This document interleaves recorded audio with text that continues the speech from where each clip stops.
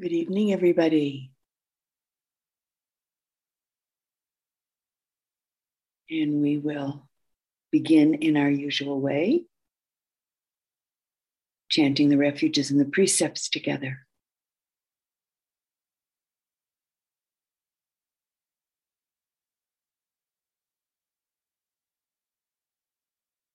Namo tassa bhagavato arahato samma sambuddhassa. Namo tassa bhagavato arahato samma sambuddhassa. Namo tassa bhagavato arahato samma sambuddhassa. Buddham saranam gacchami, Dhammam saranam gacchami, Sangham saranam gacchami, Dutiyampi Buddham saranam gacchami, Dutiyampi Dhammam saranam gacchami, Dutiyampi Sangham saranam gacchami, Tatiyampi Buddham saranam gacchami, Tatiyampi Dhammam saranam gacchami, Tatiyampi Sangham saranam gacchami. Panatipata Veramani Sikapadam Samadhiyami, Adina Dana Veramani Sikapadam Samadhiyami, Brahmacharya Veramani Sikapadam Samadhiyami, Musavada Veramani Sikapadam Samadhiyami, Sura Meraya Maja Pamadatana Veramani Sikapadam Samadhiyami, Vikala Bhojana Veramani Sikapadam Samadhiyami, Nacha Gita Wadita Visukadasana Malaganda Vilepana Dharana Mandana Vipusanatana Veramani Sikapadam Samadhiyami, Uchasayana Mahasayana Veramani Sikapadam Samadhiyami, Idam me silam maga phalanyanasa pachayo otu.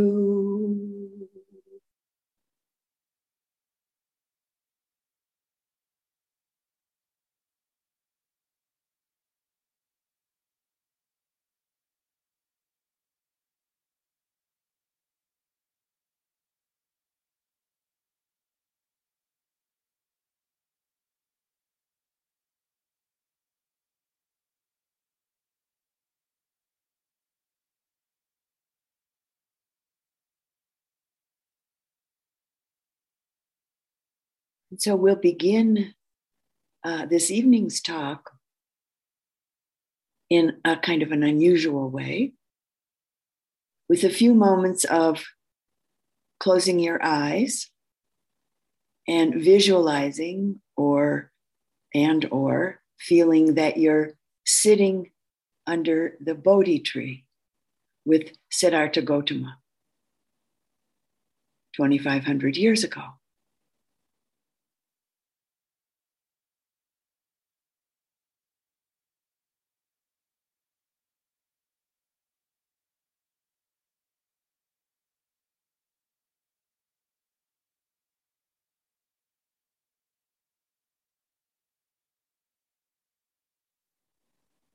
Towards the end of that long and now famous night under the Bo tree, and after Mara, the personification of all of the dark and potentially destructive forces in the mind. After Mara had let fly the poison arrows of greed, aversion, and delusion at Siddhartha Gautama, the arrows that Mara hoped would stick and then distract Siddhartha from the clarity and the strength of his great vow and his courageous determination to fully awaken. Mara shot the last arrow that was in his quiver, or her quiver.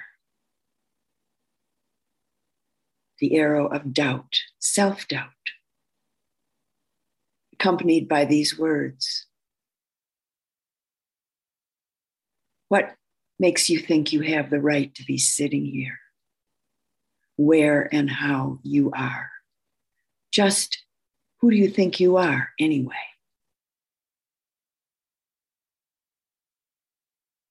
The Bodhisattva, the just about to be Buddha, balanced with the deep power and cool ease of an unwavering, undistracted mind, protected within the great strength of his mindful presence, which was enlivened by a keen interest and a penetrating sense of investigation that was accompanied by clear discernment. This about to be Buddha, supported by the tremendous energy of his determination and the flow of an effortless effort, imbued with an enlivening and refreshing joy.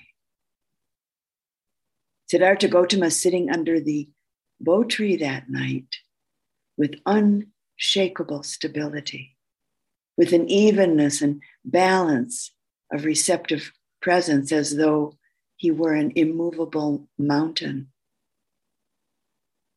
With all of these qualities, all of these factors of mind and heart perfectly in place, in response to Mara's challenge.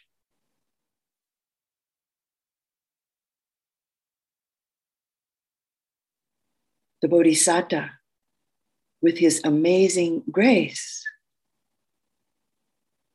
simply reached down and touched the earth with the fingertips of his right hand, letting Mara know that the earth was bearing witness to his right to be sitting where and how he was. And Mara was defeated, never again to have any power over the Buddha. And so we sit, maybe not always exactly like the Buddha sat on that night 2,500 years ago, but we sit, we practice, and we practice with sincerity and with determination. At home, with your Sangha somewhere maybe, and now most of you or many of you at home again in retreat. And we practice with dedication. Our aspirations often clearly felt and known. And as we practice, the particular qualities of heart and mind that were all so perfectly in place within Siddhartha that night under the bo tree, as we practice, these capacities of heart and mind continue to develop, deepen, and mature within ourselves. It's inevitable, actually, that this happens if we keep on practicing.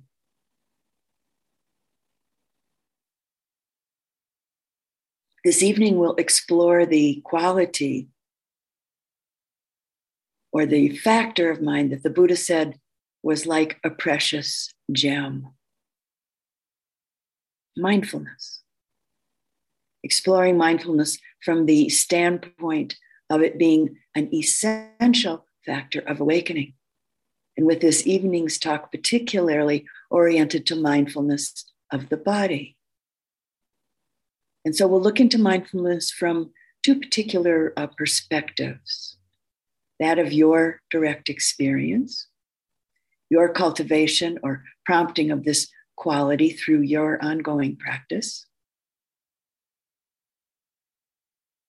And in this context, also recognizing the great power of protection and healing that mindfulness brings as it develops and as it takes root. We'll also briefly touch into mindfulness from the perspective of its unfabricated, unprompted presence as an aspect of the heart, the mind, of non-clinging. The natural place of mindfulness in the awakened heart, the awakened mind.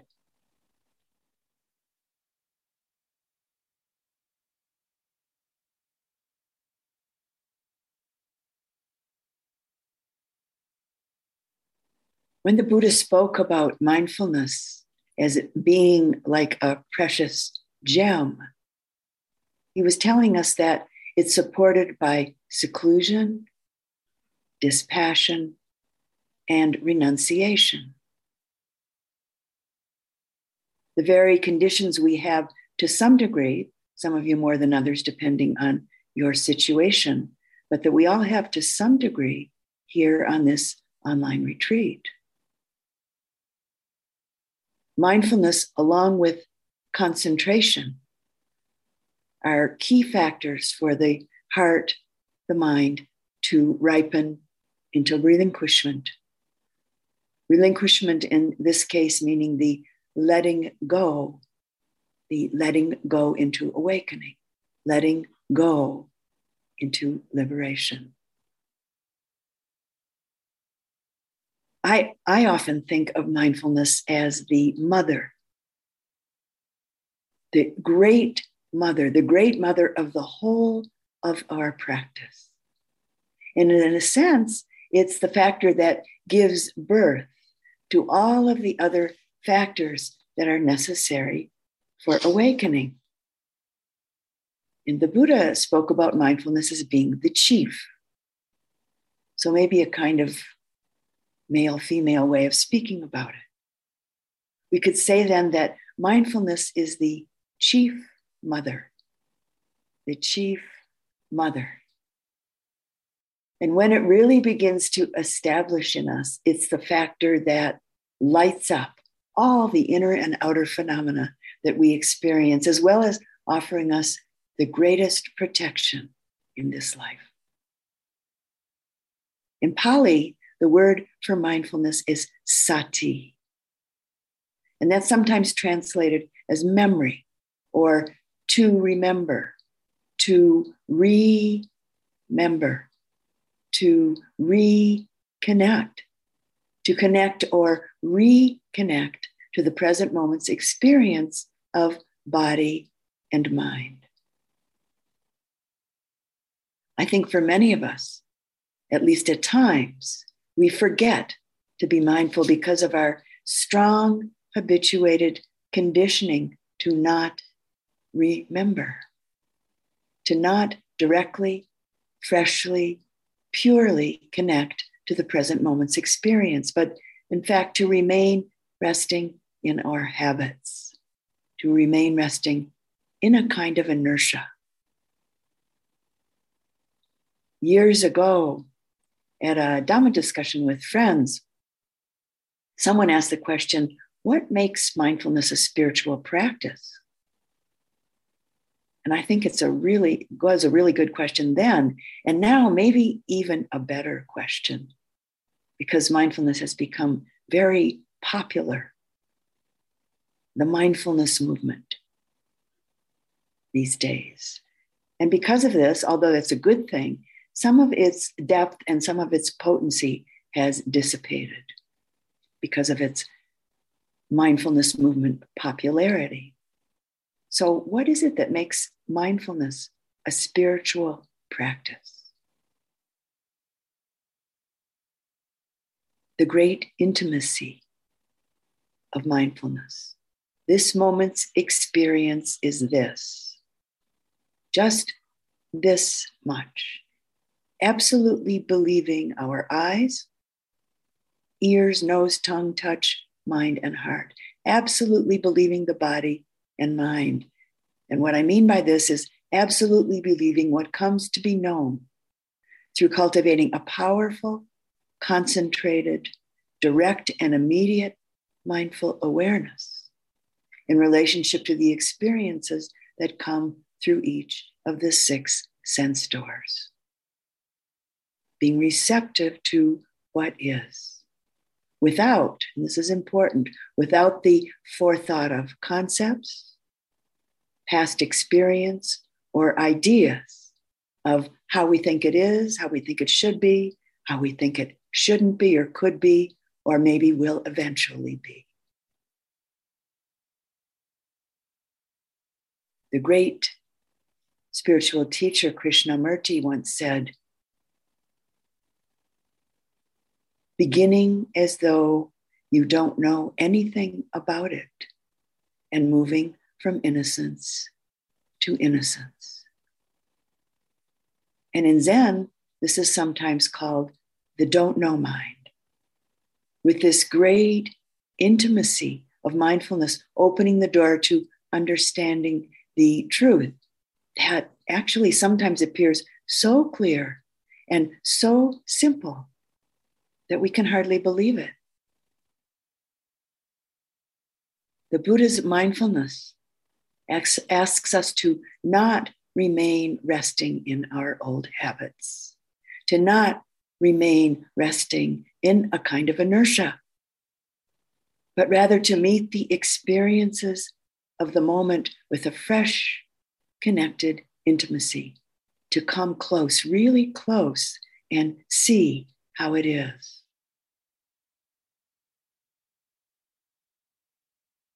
Mindfulness doesn't kind of float or skim along the surface of things.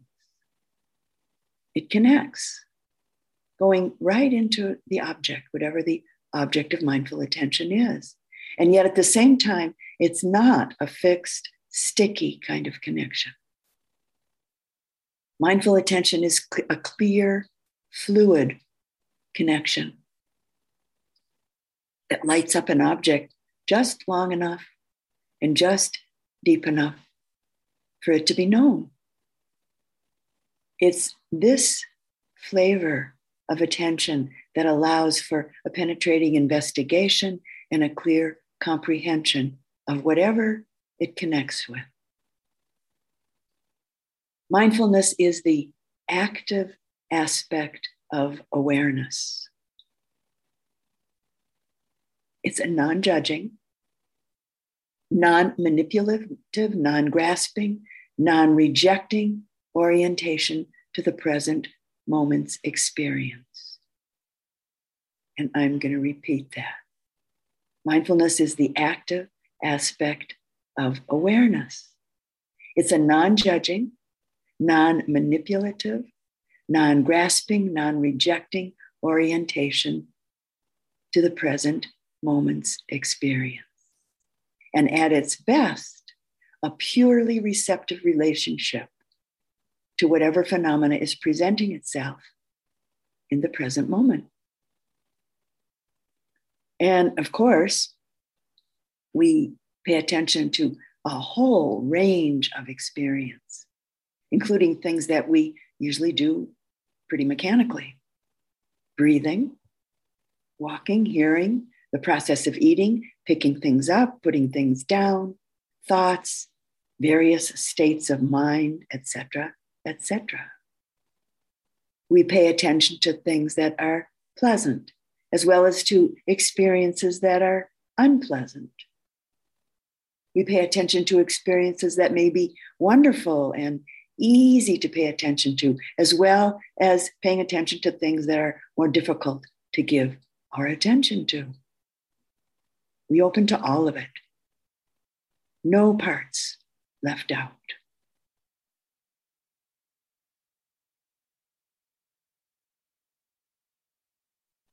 The very stuff of our lives is our path to liberation.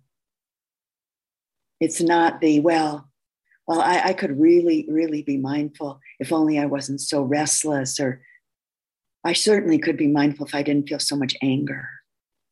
Well, I know I could be really mindful if I wasn't sick. And I'm sure that I could be really, really mindful if I felt better, or if I really wasn't so caught up in thought, or so attracted to or attached to pleasure, to beauty.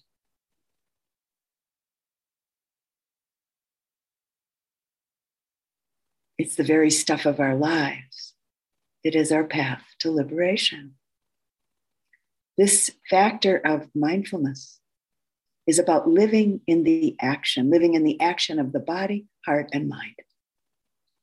Living in the present moment's experience. In a sense, we forget ourselves. In a sense, we lose ourself, so to say, in what is. So there's just what is, without adding anything or needing to add anything, and without taking away anything or needing to take anything away. With mindful awareness, we have the possibility of not thinking, I'm doing this or I'm doing that. The moment we think, I'm doing this, we're creating or we're recreating a sense of a separate self, creating a separation, a disconnection from the reality of the way of things, and living in an idea, the idea of I, the idea of me and mine, instead of living directly in the action. At times, over the years of my own practice, mindfulness has felt kind of like magic. Not the magician's magic, which is an illusion, and then pulls us into that illusion, pulls us into that delusion. The magic and the great beauty, actually, of mindfulness is that it takes us out of the illusion, takes us out of the delusion directly into reality. Without it, we're bound.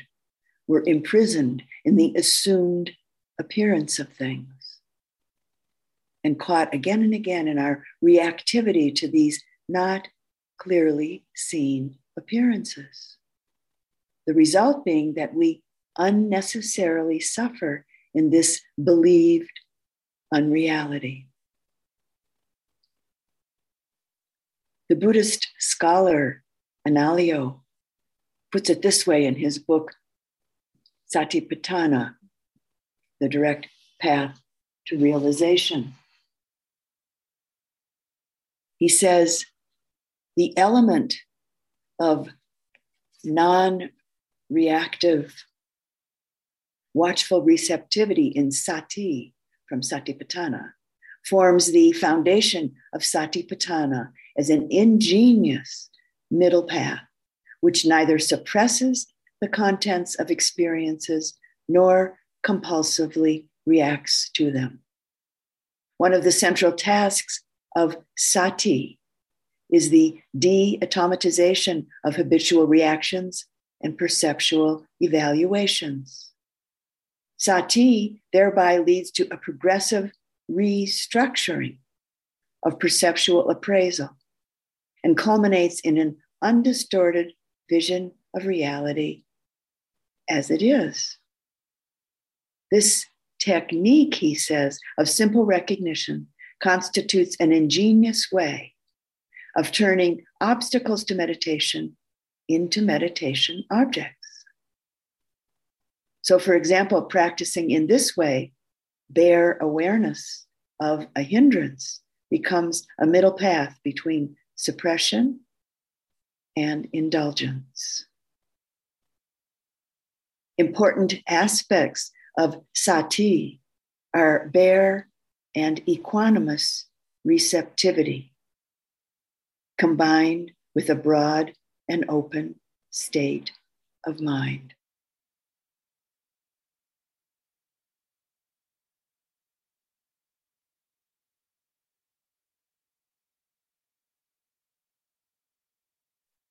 no matter who we are, where or how we live, all of us want ease and happiness.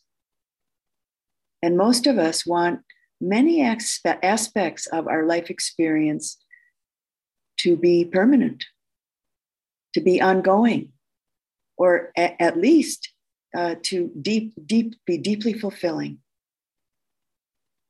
We want our life to suit our passing fancies, our expectations, and our heartfelt and deepest desires.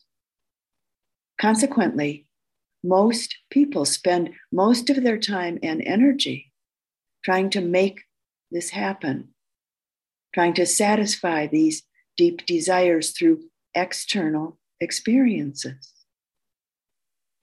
Maybe by getting this and that, or getting her or him, by doing this and that, by going here and there. Or we try to find or try to get ongoing contentment and fulfillment through the constantly changing world of our senses and through the myriad constantly changing relationships that go on throughout our lives. As many or maybe most of you know, at least to some degree, none of this really works. The Buddha spoke about happiness that's beyond our ordinary experience of pleasure. He said, happiness arises when we're mindful. A very simple but pretty radical statement. Happiness arises when we're mindful. And so we take the Buddha's words to heart and look closely, very closely, to sense, see, feel, and know our experience directly. Our meditation practice cultivates mindfulness. A focused mindfulness happens when we really, truly bring our attention to the present moment. And we learn this by practicing it over and over and over again, moment by moment by moment. Our practice is one of deep intimacy. The deepest intimacy, really, with our own experiences, which as practice develops, as it expands and as it matures, becomes an intimacy, a kind of profound intimacy with all beings, with all things. The direction of mindfulness is to be aware, intimately aware of it, whatever it is in the moment. See and know what is, what really, truly is. How is it in this present moment? In this present moment? In this present moment? This is a basic foundation in all forms of Buddhist practice. How is it in experiencing the eye, ear, nose, tongue, touch? How is it in experiencing the mind? How is it really? Not what you hope it is or want it to be or imagine it to be or don't want it to be. A mindful relationship to our present moment's experience is what allows clarity and true understanding, what allows insight to arise, to just simply and naturally arise, which it inevitably does. We don't have to do anything to make it happen. The truth is actually not far away at all. It's right here, ever present, immediately close, always and everywhere, right here, right now. And again, it's our greatest protection. Some years ago, I was teaching a class, a mindfulness class here in Taos. And every week, there would be a particular aspect of mindfulness that we would discuss. And then the students would take that aspect home and use it for their practice, rooting their practice in it for the week. And then we'd come back the following week, and then we would begin the class by each person sharing something from their week of practice. Well, one week, one of the students came in and she said she had been watering her garden that morning. She'd watered her garden hundreds of times, but she said that morning she had been watering her garden and it felt as though it was the first time she'd ever watered her garden. She was amazed by that. And then her mind took a big leap and she said to all of us in the class, how have we survived so long without being mindful? Terrible things are decided and done when mindfulness isn't present. And we were all stunned into silence, so to say, for a few seconds, and deeply appreciative of her insight.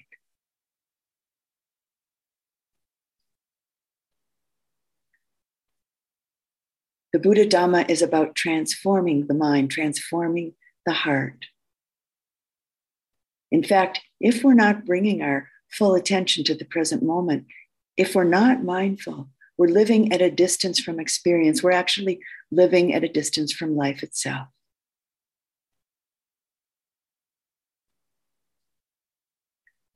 And this just keeps the circle, the reactive cycle of conditioned habit patterns going round and round and round. It's as though we're kind of living akin to our computers. You know, you push a button and out comes what's already in there. When our buttons are pushed, out pops our conditioned patterns. Out pops our conditioned reactions. So another way of looking at this is that without mindfulness, it's as though we're living life through binoculars that are out of focus. Our perspective, our perception is blurred. We experience life through the filters of ideas, preconceptions, opinions, hopes, fears, judgments, and similar past experiences. So, for instance, an experience that probably each of you has had at some point. I certainly have. You meet someone new, and you don't see them as they actually are. You see them in relationship maybe to your thoughts about them, maybe how much you think you like them. You've never met them before, but how much you think you like them or are attracted to them, or how much you think you don't like them or aren't attracted to them. Or maybe they remind you of somebody else. So you see this new person in relationship to the similar qualities you're thinking about that are from another person. Or maybe you see this new person in relationship to how you hope they are. Or maybe what you want from them or hope you can get from them. Or hope you won't get from them.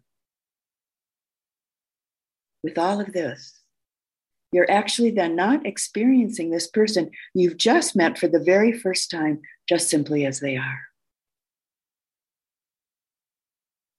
Have you ever gotten to know someone and found out that they weren't really at all like your imagined ideas about them had been? Without mindfulness, everything we perceive is like this. Everything we see, taste, hear, touch, smell, and think is immediately interpreted back to us in conformity with our habitual thoughts and our habitual patterns. Meditation practice, grounded in mindful awareness, is about bringing everything into a very clear focus, to see things as they truly are, as though for the first time. and without judgment, with a mind that's fresh, with what is sometimes called beginner's mind. And I'll just share my favorite illustration regarding beginner's mind. When one of my grandsons was 2.5 years old, I went to visit him and my son and his mother, my daughter-in-law, when they lived in Pennsylvania. And they had just moved there. So my daughter-in-law and I went for a walk with my little 2.5-year-old grandson. And as we were walking down a hill out behind where they lived, he saw a pine cone on the ground. Well, he'd never seen a pine cone before. So he picked it up and he looked at it, turning it around every which way he could turn it around, looking at it very intently. Then he stuck it up in front of his nose and he smelled it all over. He put it up to his ear, listening, seeing if he could hear it. Then he put it by his mouth and he stuck out his tongue and he licked it. All the sense doors. What is this thing? He said. He didn't say it. He just obviously was saying it by finding out what it was. While I watched all this, I was amazed. And then, like a good grandmother or a bad grandmother, depending how you look at it, I said, "It's a pine cone." And he looked up at me with this kind of look on his face. Oh, yeah. And he very dutifully reported pine cone. And then he went back to finding out what it was. Smelling, tasting, hearing, licking, etc. Looking. Well, I never forgot that. It really struck me. His fresh, open beginner's mind. This is an attitude of mind that we can learn or really relearn and bring into our life as a whole. Not that we're going to smell, taste, and lick and try to listen to everything to find out what it is, but we can be wide open to find out what things are and really connect. And it's transformative. It's transformative and potentially deeply healing. One definition of these teachings and practices is that they're the best medicine. The best medicine to make us well in the deepest and most profound sense. Well as in freedom from the suffering of confusion, anguish, and fear. Freedom from the ongoing wanting that stems from ongoing dissatisfaction. Freedom from suffering. And some words from one of the Buddha's disciples. One who is awakened, one who has taken the medicine of the teaching and practiced meditation and healed the sickness.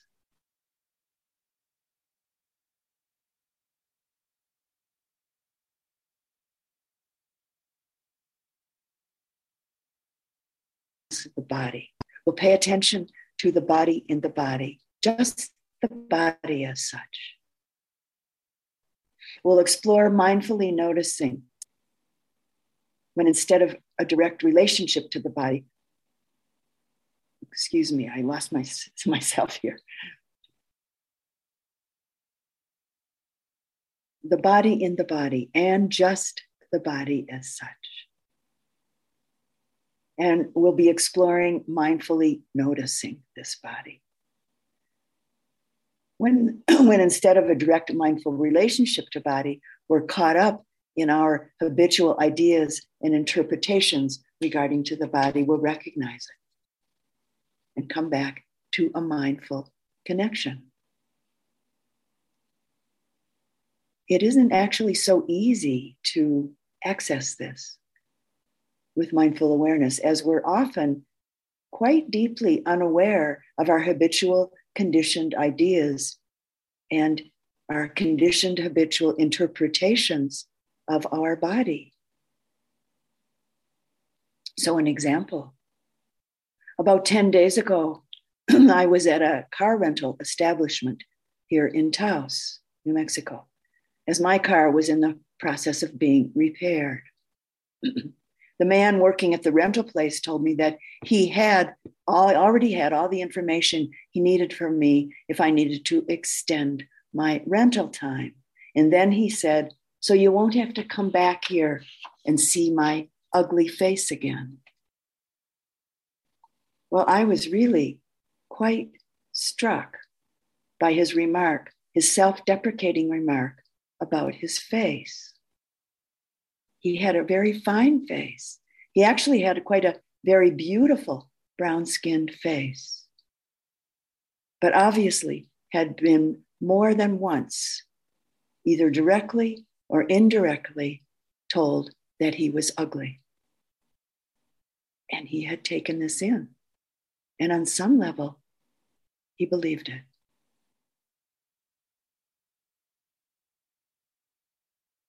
It can be a deep, transformative, and sometimes not easy or comfortable practice to recognize our habituated opinions and ideas regarding our body, and letting then these habituated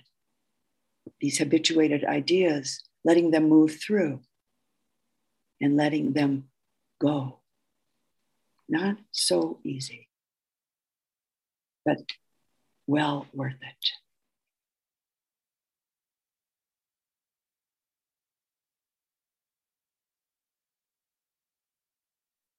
As all of us here are well aware, one of our primary practice orientations to the body is mindfulness of breathing. We've been working at it for a week, pretty steadily.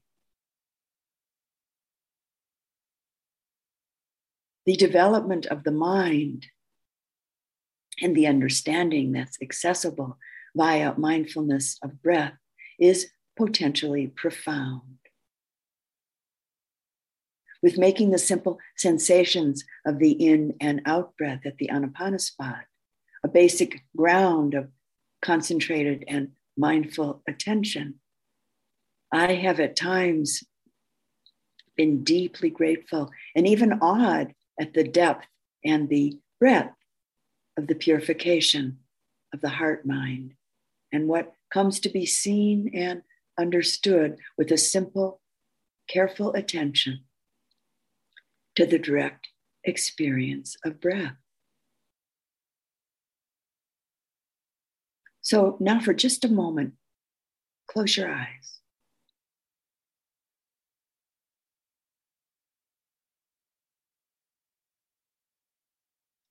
And let the attention drop into the breath.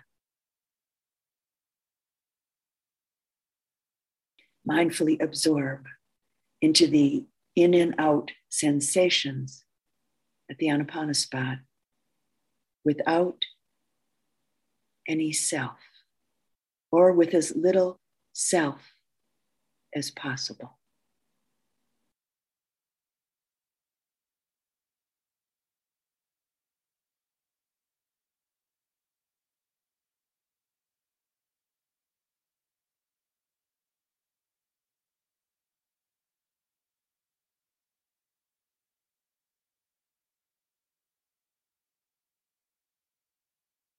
And now just very simply notice, for instance, are you trying to control? Are you trying to manipulate the breath?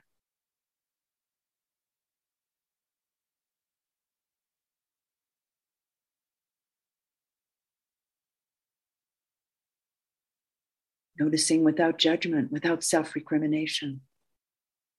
Just noticing mindfully.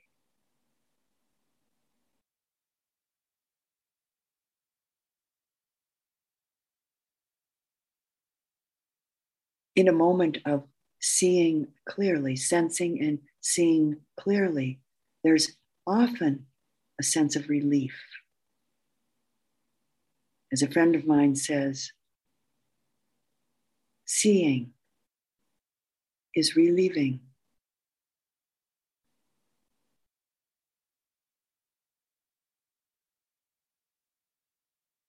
We might at times particularly notice each breath as sensation or as movement, maybe as a soft vibration in the area of the body where we connect with the breath, or with the direct sensorial experience of the breath. Maybe noticing it right when it begins and staying with it all the way through to the end. And maybe actually noticing the ending, the cessation of the in-breath, and then the beginning of the out-breath sensorially.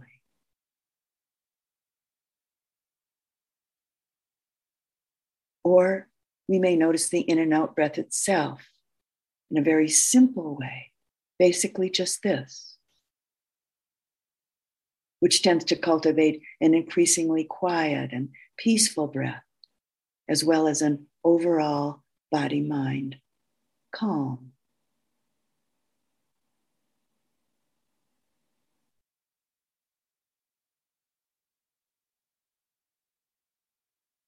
So mindfulness as of breathing is an important and maybe an entryway into the mindfulness of the body.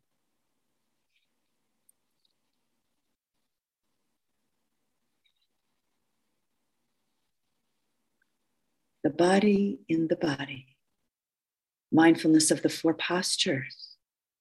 Not our ordinary, everyday kind of casual way of noticing our bodily activity, but a closer, more intimate, more ongoing and careful attention to the body in every position. Standing, sitting, lying down, walking, various movements of the body and getting up and down and flexing and extending the arms and the legs, turning, lifting and carrying, even bringing mindfulness of the body in the body to the experiences of falling asleep, waking.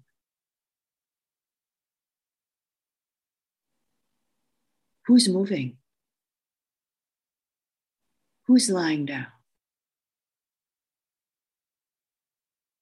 Is there a someone, a me, an I behind this walking, this standing, this sitting, this movement? Beginning to see the postures and the movement of the body just as it is in itself. Can standing be just simply known as standing? Sitting is just simply sitting. Walking is just simply walking without the layer of I am, or without the internal feeling of this is me walking, this is me sitting, etc.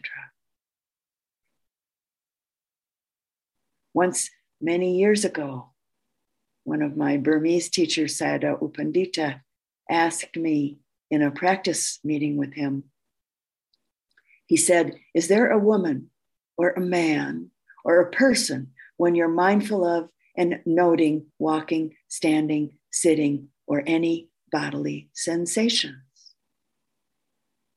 Well, for a brief moment, I was kind of caught by the question. I was surprised by it and caught by it, which in retrospect, I realized was a kind of test of my practice at the time. But in that practice meeting, very quickly after he asked the question and my feeling of being caught by it, very quickly there was a spontaneous reflection and a response of, no, there's no woman or man or anybody known when I'm directly connected with and mindful of walking or whatever physical phenomena is happening.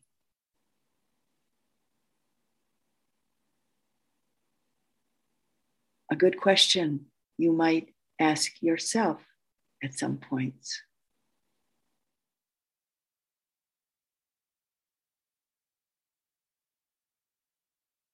And maybe through the great intimacy of mindful awareness of the body in the body, and as you begin to naturally, kind of organically slow down a bit, you may begin to notice the ongoing flow of conditions, that every single moment of experience arises out of. For instance, awareness of the intention to, followed by an action or followed by inaction. In the intimacy of mindfulness, we might begin to notice where the energy of intention or volition itself begins, where it starts from, and how it feels in our body. I, in some independent, mysteriously isolated way, don't, in some independent, mysterious, or isolated way, don't stand or not stand or sit or lift an arm or lift a leg or take a step. As we pay a more intimate attention to the subtleties in the actions of the body and the experience of interrelatedness within the body and the body-mind relationship, we may begin to see and to understand the role of volition, the role of intention. Come to experience and know its arising, what it feels like in our body, and not take it all so personally, or at least not so personally as we usually do. It's all a play of conditions. As this aspect of awareness of the body and the body blossoms, there's a very natural, non-conceptual, intuitive understanding of the subtler cause of suffering that begins to take hold, which we can open our hearts to, and it can open our hearts to an unimaginable expanse in relationship to all beings everywhere. How identified are you? How strong is the clinging to this constantly changing and totally interrelated phenomena we call our body? Some years ago, I had a student whose name was Roy. He was a very deeply dedicated practitioner right up until his dying moment, as he was dying of AIDS. And so sitting with him in the hospital one afternoon as he was lying in bed, there wasn't much left of his body at that point.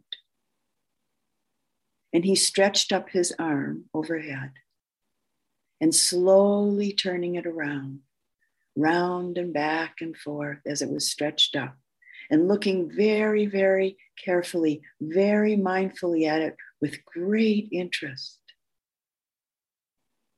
And then he said in a very cool, yet odd way, one word. He said, "Wow."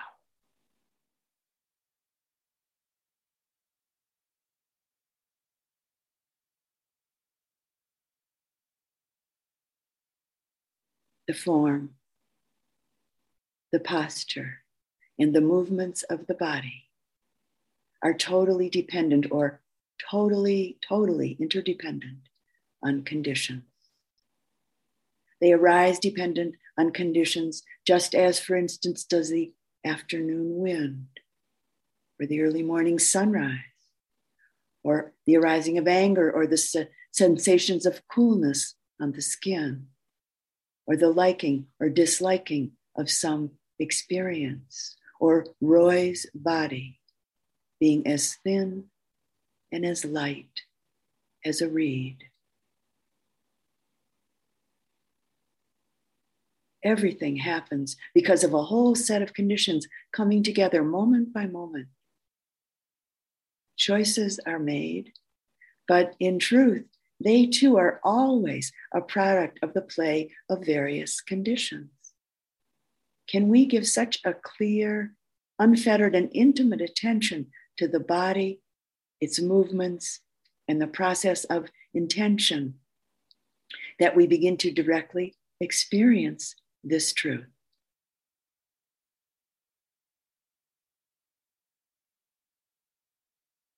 The next establishment or domain of mindfulness of the body as in the body that the Buddha suggests, actually it's not a casual suggestion, but a direction from the Buddha, is giving attention to the parts, the parts of the body.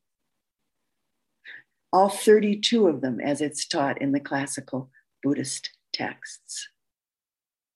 Hair, skin, muscles, bones, and all of the various internal organs and fluids. In your practice, I'm sure that you have noticed parts of the body as they make themselves known, such as the intestine, the bladder, the heart, the lungs, maybe the liver, mucus, saliva, etc. But how often have you noticed them in a mindful way? A mindful way. This retreat offers you the opportunity to bring a concentrated, mindful, but unattached attention directly to the various parts of the body. How identified are you with the hair on your head, or the lack of it, or the hair on your body, for instance? How do you attend to the experiences of your intestine and the digestive processes therein? Or to a moment or many moments experience of the heart? How do you experience your skin?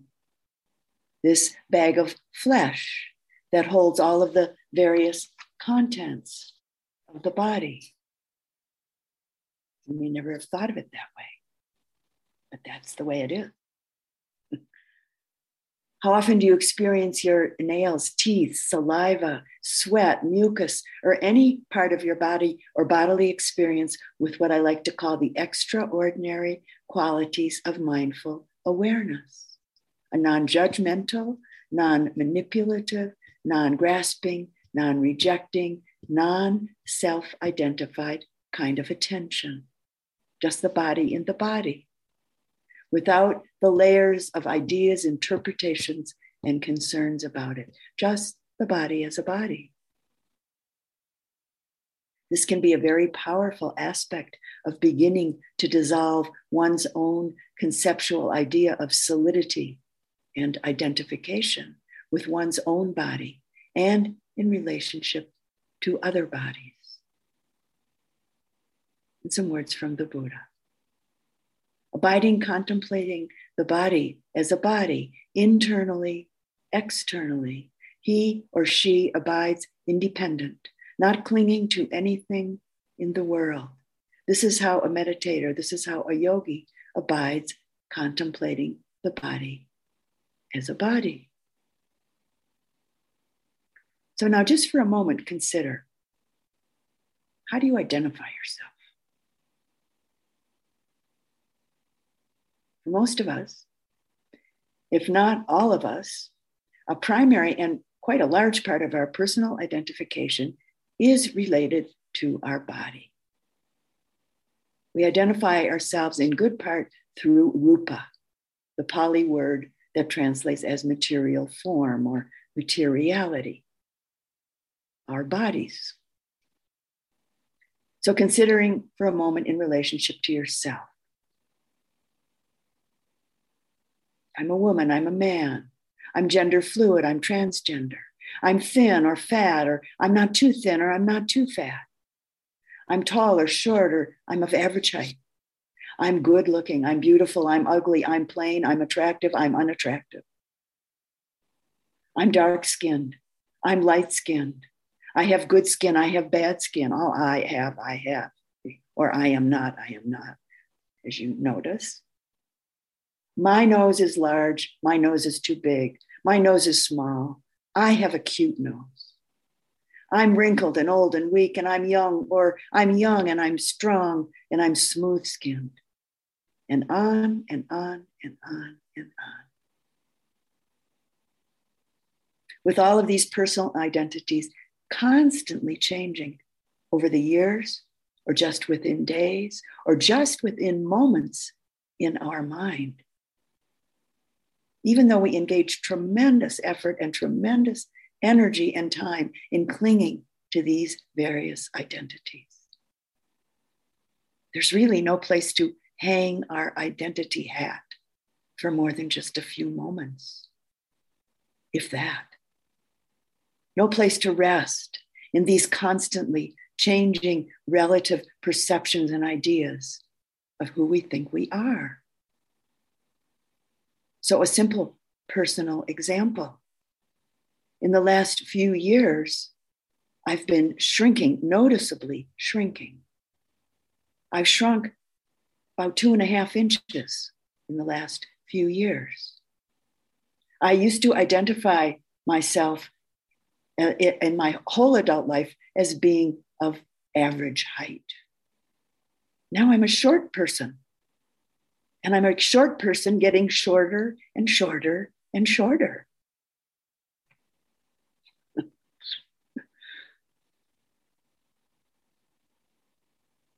Another important and potentially profoundly insightful aspect of mindfulness that can be established in the body is related to the fact that our bodies are, in essence, no different than any other form, no different than any other rupa. Our human form is of the same elements as any and every single other form. Nothing more, nothing less. So potentially a non-ordinary way to cut through the concept of this body as a solid, static entity, and to cut through the I am identification. The Buddha offered a profound teaching and a very specific practice in conjunction with this teaching that if we sincerely and seriously take it up, it can be a window, it can be an opening to us to the direct experience, discernment, and understanding of one aspect of ultimate reality. The ultimate reality of rupa, of form. One aspect of the reality of how it really is. One aspect of how or what this body and every other form really is. The teaching and the practice is about directly discerning the 4 great elements, or the 4 great essentials, as it's sometimes called. Earth, water, fire, and air.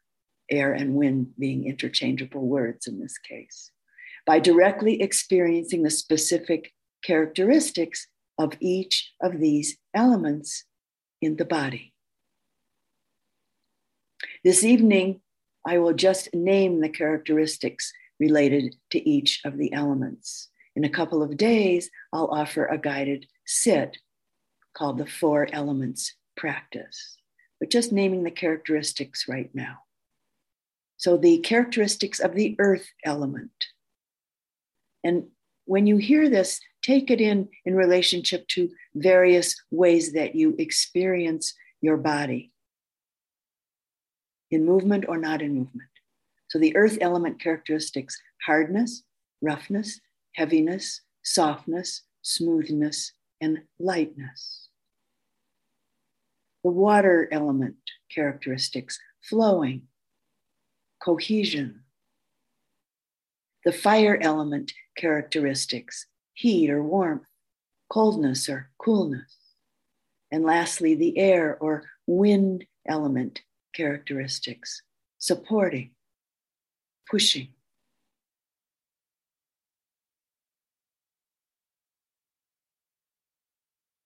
It will all make more sense when we have our guided sit in a couple of days.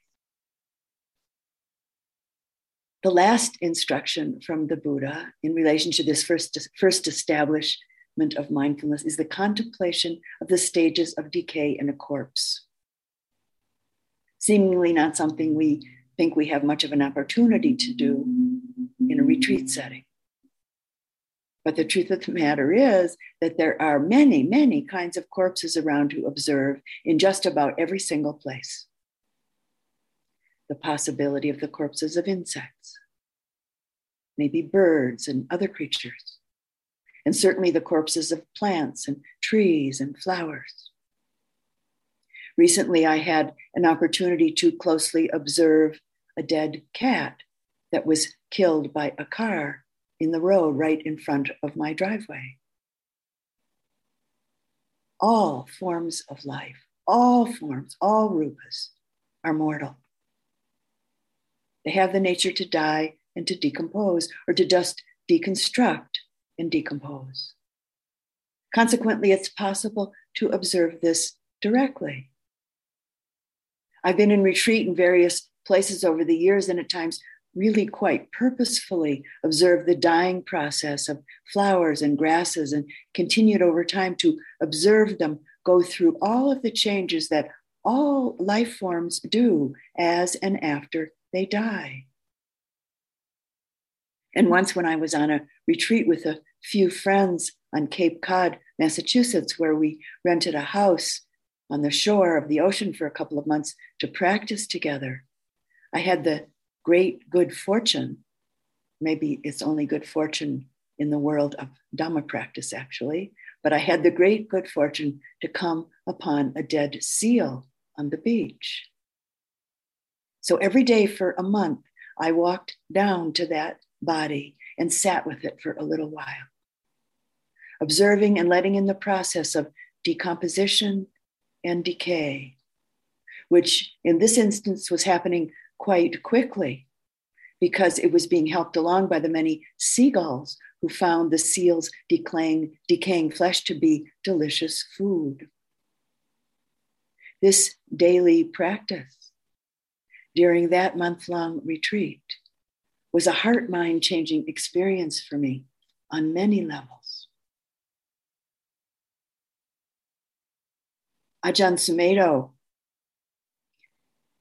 the retired abbot of Amaravati Monastery in England and the senior-most Western monk in the Thai forest tradition of Ajahn Chah, tells about a time when he was living in the monastery in Thailand and asked that he be able to spend part of a day practicing in the city morgue. Well, because he was a monk, the authorities let him go in, but he said they were quite reluctant, but they felt like they couldn't say no to his request because he was a monk. He said that all of his sense doors, which included his conditioned mind, were fully challenged. Actually, the word he used, they were fully assaulted. He said the first thing that hit him was the smell, which he said almost drove him to run out the door. But he just stayed mindfully present. And little by little, he said, it became tolerable. Just a smell, just a scent. He talked about his long-standing and deeply embedded assumptions regarding the package of the human form being completely undone in his mind and heart as he took in the various stages of decay all around him. He mentions that at one point he looked up at the ceiling and saw all sorts of parts, as he put it, which he found quite puzzling at first. And then he quickly realized that the bloated body in front of him could explode any minute, which he said he dearly hoped it would not happen while he was there. It didn't. He said that when he went back out onto the street, he saw people in a radically new way with a radically wide open heart.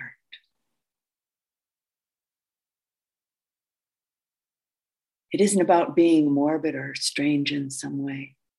All forms, all rupas, all living and non-living are mortal. And we're so attached to forms, probably first and foremost our own form, and also all sorts of other forms. For many of us, our attachment is so strong that most of the time we live with an almost constant, and often unrecognized desire for an attachment to, for instance, forms that please us, forms that are beautiful to us, forms that are amusing or that are interesting to us, or simply in relationship to familiar forms.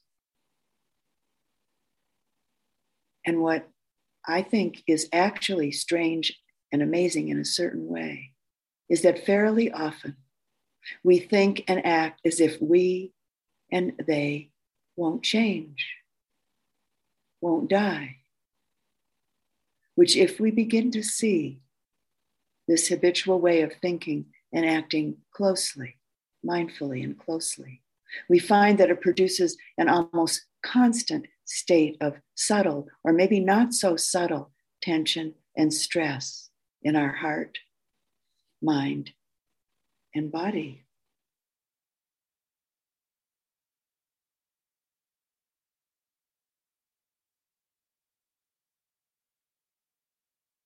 The Buddha's instruction to attend to corpses of whatever form can be helpful towards cutting through this state of tension and stress, cutting through clinging, cutting through suffering. How do you know the body? How are you established in this domain of mindfulness? Mindfulness practice trains us to drop into the body again and again. And what we find when we connect and we look carefully in the body are sensations. Much of the drama of our thought, feelings, and actions begins with sensations. Through mindfulness, we train ourselves to be in the body and to receive them, to receive these sensations. To be present with the sensations of our body is not an act of will. It's an act of unconditional acceptance, which is one aspect of metta. It's an act of unconditional acceptance with grace and some degree of equanimity. And this acceptance implies not fighting or resisting what's presenting itself.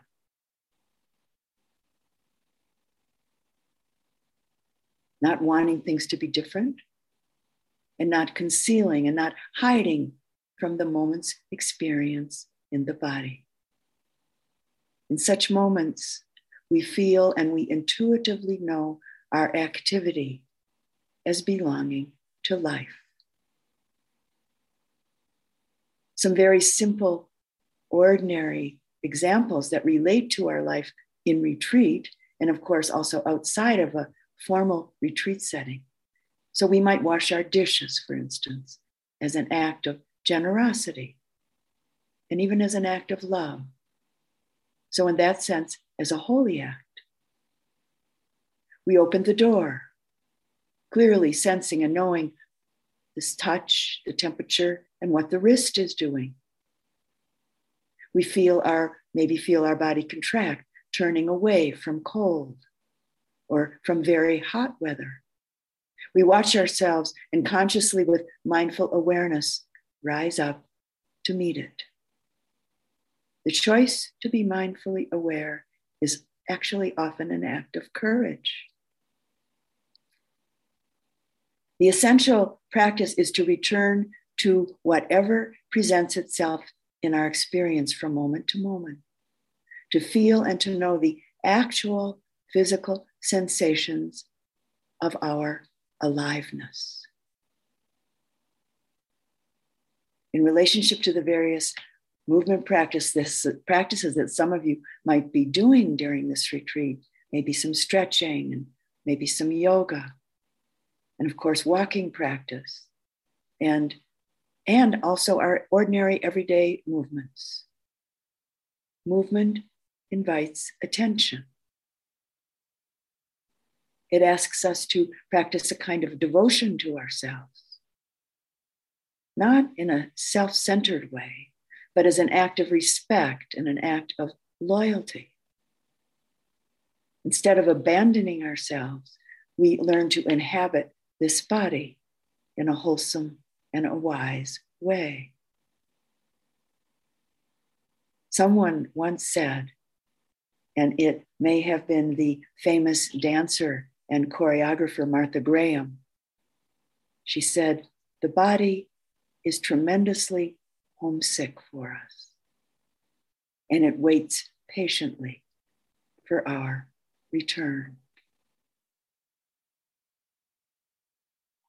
Though we may have ignored its invitations for many years, when we do say yes, it's immediately available, full of life and full of know-how. And all of a sudden, we find that we need no training to be fully alive, that we only lack the determination to feel, sense, feel, and know our aliveness. The body is really an excellent meditation subject. It will always tell the truth. I mean, for instance, if you break a leg, the body is not going to give off pleasant feelings. It doesn't have the capability to get lost in the past or the capability to project into the future. And it's the meditation object that most easily bridges the gap between formal and informal aspects of our meditation practice. Mindful presence in the body can often be a safe haven when thoughts and emotions are raging and maybe feeling just too overpowering to be with. And we're living in a time when the very rapid development of technology and the pace of our culture are making it more and more difficult to stay connected to our bodies. Consequently, cultivating the intention to practice with this first domain of mindfulness becomes more and more important. Mindfulness practice is like a treasure hunt. Within the framework of our practice, we each find the way. And because each of us has experienced specific conditioning along the way of our lives, many aspects of this path and its fruits uniquely emerge in relationship to this particular conditioning for each of us. The treasures, the fruits that we discover along the way are healing, beautiful, and simple universal truths of the way of things. This is what sets us free. And some words from the Buddha. This is one thing, when cultivated and regularly practiced, leads to deep spiritual intention, to peace, to mindfulness and clear comprehension, to vision and knowledge, and to a happy life here and now, and to the culmination of wisdom and awakening. And what is this one thing? It's mindfulness centered in the body. So in closing this evening's talk, I'd like to read a wonderful and very inspiring instruction from the Buddha that you can offer yourself anytime. This comes from the Majjhima Nikaya. It's called A Single Excellent Night.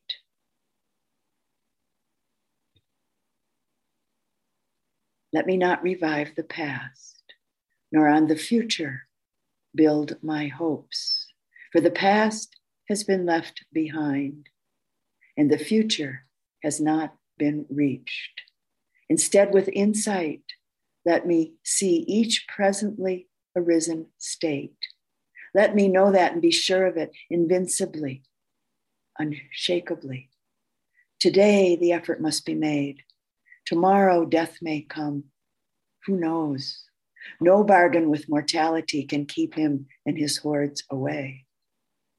But one who dwells thus ardently, relentlessly, by day, by night, it is in her, it is in him, the peaceful sage has said, who has had a single excellent night.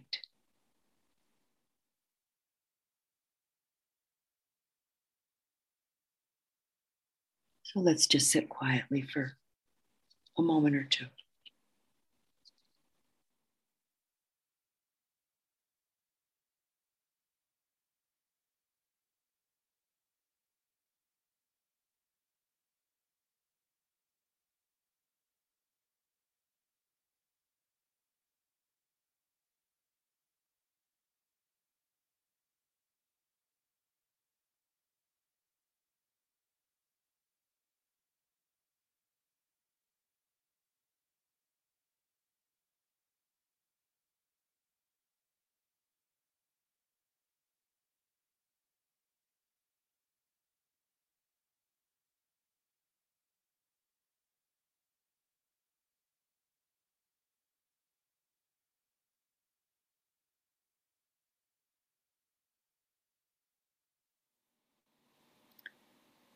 May each of you have a single excellent night, maybe tonight.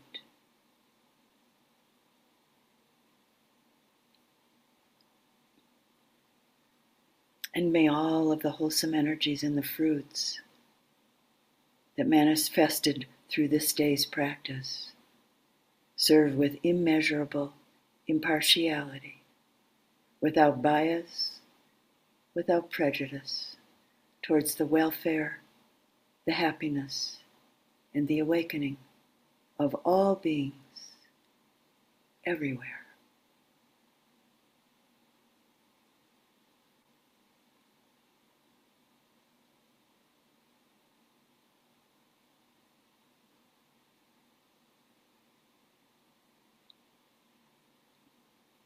And thank you for listening to the Dhamma.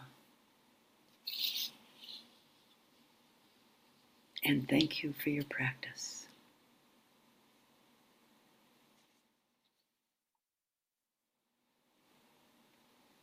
And we'll close our Dhamma Talk evening chanting the sharing of blessings.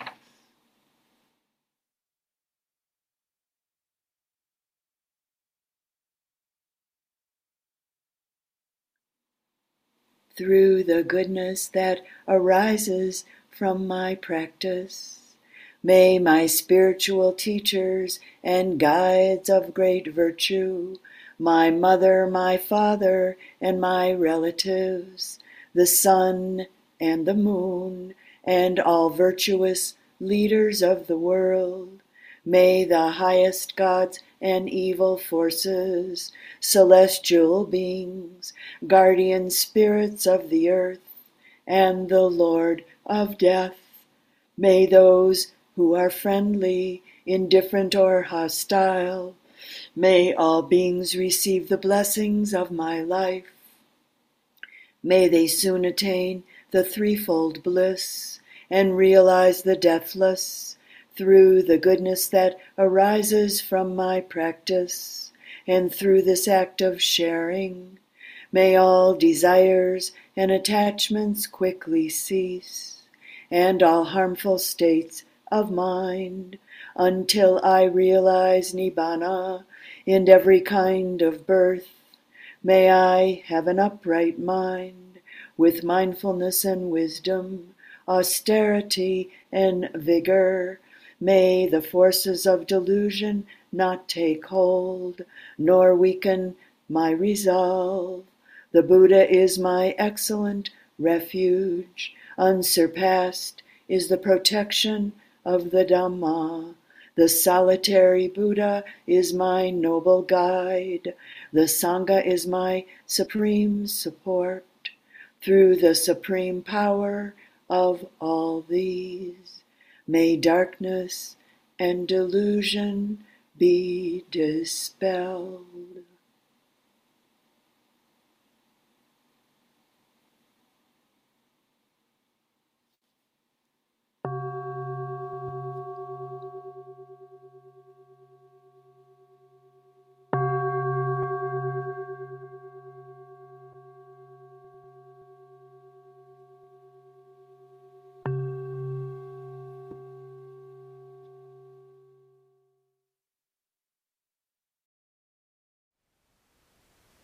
Thank you for listening. To learn how you can support the teachers and Dharma Seed, please visit dharmaseed.org/donate.